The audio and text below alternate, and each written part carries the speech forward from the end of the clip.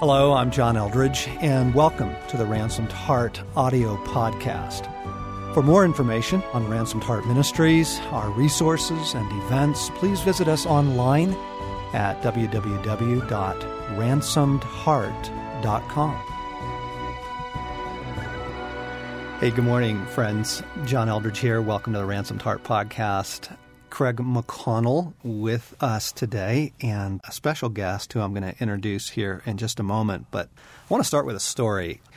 As I was getting my hair cut, I was in the shop, and this guy came in, and he kind of had a funny look on his face as he looked at me, and then he had to leave and go get some money or something, and then he came back in to pay, and he took a second look at me, and he went, "Hey," he said, "you're John Eldredge, aren't you?" And I'm like, "Yeah, I am." He's like, "Oh, I'm so glad to meet you." And so it opened up this conversation, and he said, "Yeah," he said, we're doing Wild at Heart in our church with a group of guys." And I said to him, "That is so fantastic. You know, how's it going?" And he was lit up. You could see this guy is glowing. And he's like, "It's going great." And then he pauses and he says, "And guess what? We're also doing Beautiful Outlaw groups in our church." I'm like, who is this church? Yeah. Like, what is the story behind this, chance encounter? And before I could ask him, he said, "Yeah." He said, "Do you know Greg Lindsay? Do you know Discovery Church?" And I just smiled and said, "Well, as a matter of fact, Larry, yes, we do. We love what Greg's doing over there on the east side of Colorado Springs." And it spurred me toward today's podcast because we invited Greg Lindsay to come in and chat with us as a pastor of a church here in Colorado Springs, just what they're doing in this message and how this message can work in a church. So welcome, Greg. Great to have you with us. It's exciting to be here, John. Thank you. Yeah, it really is. Craig, why don't you describe a little bit of your relationship with Greg over the past couple of years? Gosh, I think, Greg, and you can correct me, but was it after a boot camp that you initiated and came to me and just wanted to talk? Yeah, it would have been the fall of 2008. 2008. Late fall. Yeah. Just Sent wanting you a to letter. come in.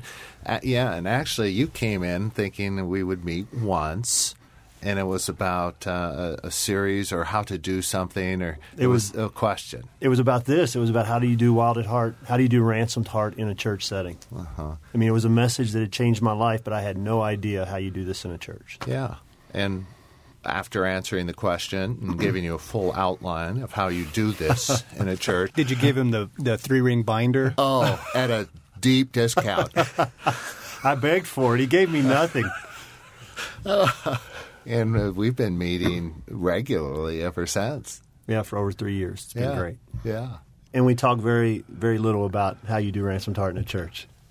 And yet, over those conversations and through those years, something pretty remarkable has been taking place at Discovery Church, which we want to tell our folks about, probably over a couple of podcasts here.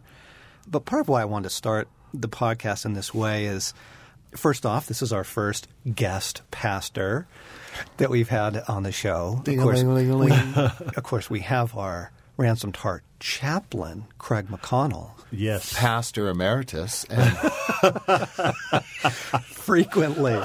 Oh, my goodness. But the spirit of this is, I don't know how it got out there. I don't know where this got started, but there's some big buzz out there that Ransomed Heart is anti-church, or that John Eldredge is anti-church, or that those guys don't believe in church or go to church. And it's not true. I don't know how to more emphatically say that. We believe in church. We believe in the body of Christ. We go to church.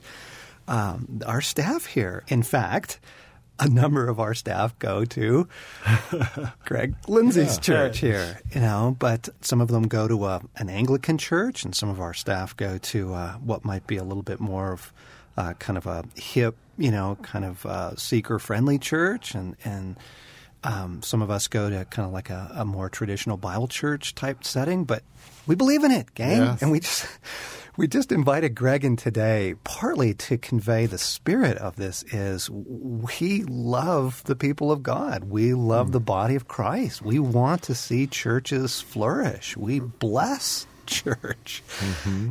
And with that, I think part of what's kind of gotten partnered with that is this idea of, well, the Ransomed Heart message, that can't work in a church. It's somehow hostile to, a church environment. And we just want to say, not true. Right. Again, not true. And before we get kind of too deep into how it's working, I just want to say, is this working in your church? Absolutely. It's the most life-changing thing that I've ever been a part of in ministry. And, I had an unconventional path to ministry. I was a trial attorney for 10 years. Right. Before I went to plant a church in North Carolina. So now I've been in ministry about 10 years. I've never seen anything like it. And, it's changing lives all over the place. We believe that, Gabe. Yeah, it does. I mean, we just want to say, yes. There are beautiful ways that our message can find an expression in the church and change people's lives. But before we get into that, let's just get to know Greg a little bit. And, how'd you get from trial attorney to pastor, and what was that all about? Well, it was a process. I was in a great church in Kentucky, grew up in Louisville, Kentucky, and the pastor there took a real interest in me as a young man and would just say things like, I could see you in ministry someday. And over the course of several years, they asked me to start a men's ministry. This was before Wild at Heart was written. Really? And as a volunteer, I did that and then took over a singles ministry. And that's when I began teaching every single week. And that's when my passion and gifting kind of came together. And God's like, I felt like he was saying, this is what you're going to spend the rest of your life doing. Little did I know it was going to be 6 years before I would start doing it. And that was a professionally, you mean? Yes. Yeah, I had to wind out of the practice of law. That's not something. I had my own law firm at the time, so that wasn't something you just tomorrow decide I'm done. And so it was a process that God led me, and then we went to North Carolina, and my first step into ministry was to plant a church there. Right on. Yeah, that's so good. And then you mentioned boot camp. Well, I was introduced to the Wild at Heart message. Actually, a good friend of mine that I was doing singles ministry with in Kentucky, probably within a year of Wild at Heart being written, handed me this book, had inscribed it, and said, when I read this, I think of you. And so I read Wild at Heart early on, and as I began to read it, I'm like, I don't know why he said he'd think of me, because the only thing I've ever shot in my life is a squirrel. And you missed it. No, I hit it. Okay. Give me a break, So, I grew up in Kentucky, was never a big game hunter, and the whole elk hunting thing, starts going. I'm like, man, this is just not me. But there were parts of the book that resonated with me. I thought, good book, put it on the shelf. I wasn't doing men's ministry at this time. I was doing singles ministry. So Wild at Heart got shelved, another good Christian book that sits on my shelf. Uh-huh. And then, I'm a pastor of a church. This is about 7-8 years ago. I'm sitting in my office one day in the afternoon, and I'm just kind of having this conversation with God. And I'm like, God, you know what? I have no clue how to grow people. And I have friends all across the country in churches of all sizes, some really big churches, some dynamic churches who are doing some great stuff to help people navigate life. And I had the availability was there, access to anything they were doing. But I'm sitting there, and we're doing a lot of the same stuff. And I'm going, I don't know how to offer people life. This life to the fullest thing that Jesus offers, I don't feel like we're offering that. And beyond that, I don't think I'm experiencing it myself. And so 5-6 months later, my life just, boom, collapsed. And I'm in the desert. I'm out of ministry and spent 4.5 years in the desert. And a friend who was immersed in the Ransomed Heart message came alongside of me.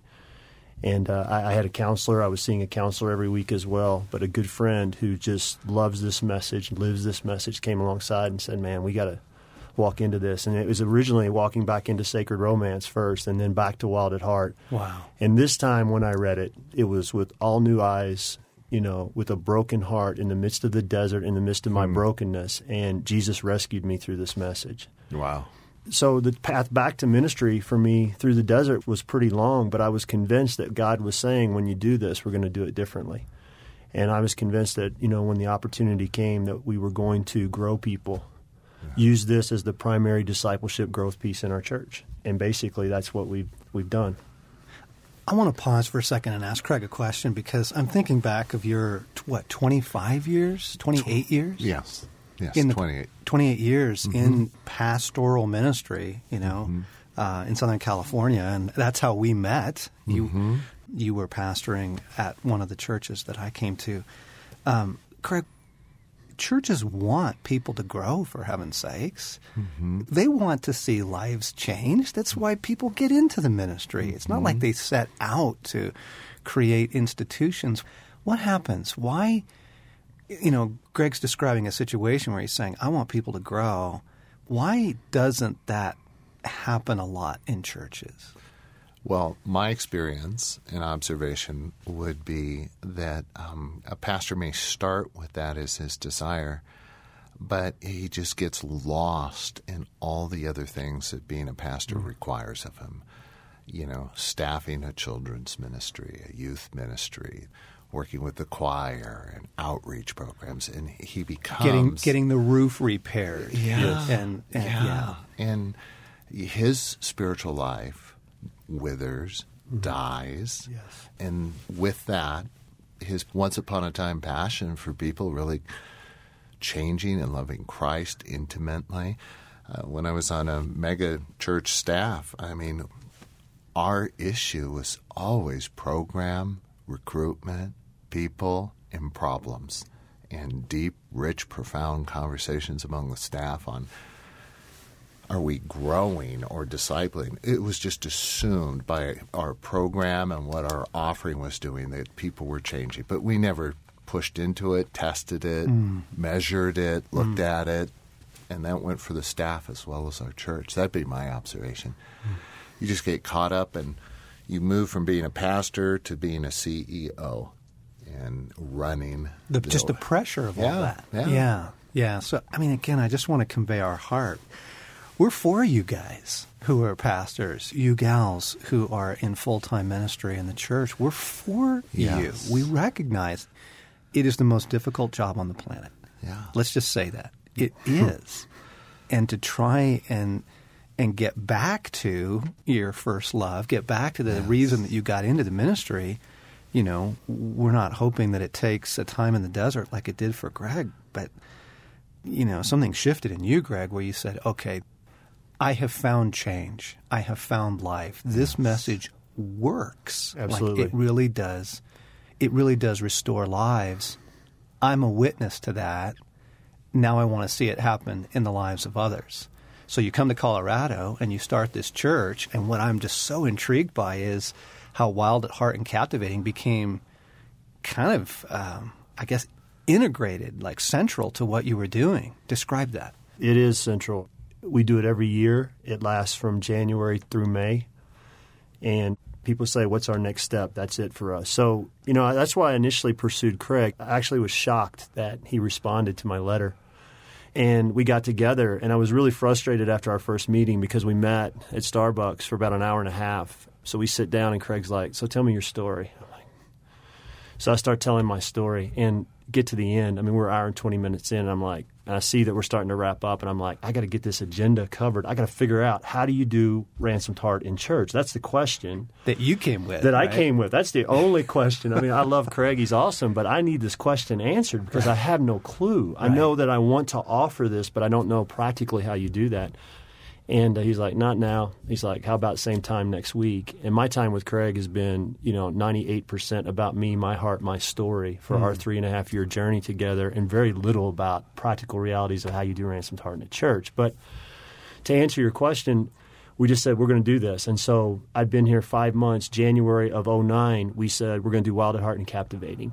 And I'm going to teach Wild at Heart. I'd been through it 2 or 3 times myself. My first boot camp experience was February 2008.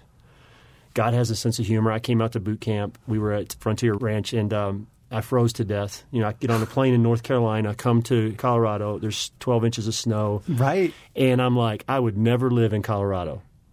And so in August, our family moves here. That's how God works. And then, then I'm in the same city with you guys and have a friend and all that. So we just said we're going to do it. And so we started with 25 men and about 25 women. Men did their thing early at 5:30 in the morning. They did Wild at Heart at 5:30 in the morning. 5:30 in the morning. And I said, this will weed them out. Yes, but we want guys that are committed. This will weed them out. But you know what? It really didn't. The retention rate was huge. And so we started with about 25 men, 25 women. They did theirs in the evening. They used the Captivating video teaching pieces. I taught the guys Wild at Heart. Okay. And our retention rate was huge, but those 50 adults represented about 85% of the adults in the church at the time. Our church was probably 80 or 90 people when I got out here, and I didn't start it. I took over it. It was pretty much a failing church plant that when we got out in August of 2008. So we took the lead of the church then. And so we started this thing, and the retention rate was great. We took the way of the Wild Heart, and we created this Life Stages Journal is what we call it. And we broke people into groups, into small groups of 4 or 5 people, and we had them spend 4 or 5 weeks at the end sharing their story. And we used the stages from Way of the Wild Heart. So we created a male version and a female version for them to start to just unpack their own life and story during those seasons of life and then share it with each other. Mm-hmm. And we still do that today. So the logistics of that's a little bit tricky. The guys and the gals are different in that we don't force the guys into small groups too quickly. We stay larger group for a while. The women jump into it second or third week. They're more comfortable with that. Right. But the guys, we kind of wade them into that as it goes. But at the end, like we're getting ready to hit May, and all of our guys that are going through it right now are getting ready to, and they've already started to unpack life, their stories together. Wow. Yeah. Wow. Greg, what do you see the impact of the results? What do you see happening? I mean, you started with this. You're still doing it. What do you see? What's the fruit? Well, like I said, the life change, and that sounds cliche and, churchy and all that, but the reality is it's just a part of our culture. Everybody puts they're a real church on their website, talks about being realness and authenticity and transparency, but I'm not bragging. We're not the best church out there, and we're not perfect by any means, but that's our church. I mean, it opens you up to story. And one of the things that my takeaway with my time with Craig early on was story, story, story, story. That story is so important. Story matters. And honestly, I told our church my story early on, and then I wanted to be done with it. My story has some chapters that aren't so pretty, and so I wanted to shelve my story. And through my relationship with Craig, it's kind of like, no, your story is going to be central. And it became central to our church. And so inviting people into their stories and what that looked like, helping them be aware. Yes. Awareness is a big thing. And then on the flip side of that now, what you deal with, when you open this up, it gets messy. It's not the cleanest way to do church. I will say that. Because you invite people into their stories, you better be ready to walk into that with them. Yes. And the beauty of this message, too, is, John, it's really, I'm no counselor, and I tell people that right out of the gate, but I meet with a lot of people, and I feel like I have the ability now to help people because it's provided a context for me. Mm-hmm. The Ransomed Heart message has provided a context for me to hear anybody's story and just put it into place. Makes sense. It just makes so much sense, and I'm able to offer help. I'm able to offer Jesus, Yeah. But on the backside of this thing now, one of the things that we're seeing is, and people are people, sometimes it's disappointing, awareness is not healing. Right. Yes. And so you get all these people who are aware now, and that can be tricky too. Sure. Yeah. So, Greg, just kind of to help our folks track with us, so you guys incorporated Wild at Heart for Men, Captivating for Women. That's like your discipleship program. Absolutely. It's not an and. Nope. Thrown into, in addition to the 16 other things that we offer, our new believers class and our welcome to the church class and, softball league. Yeah.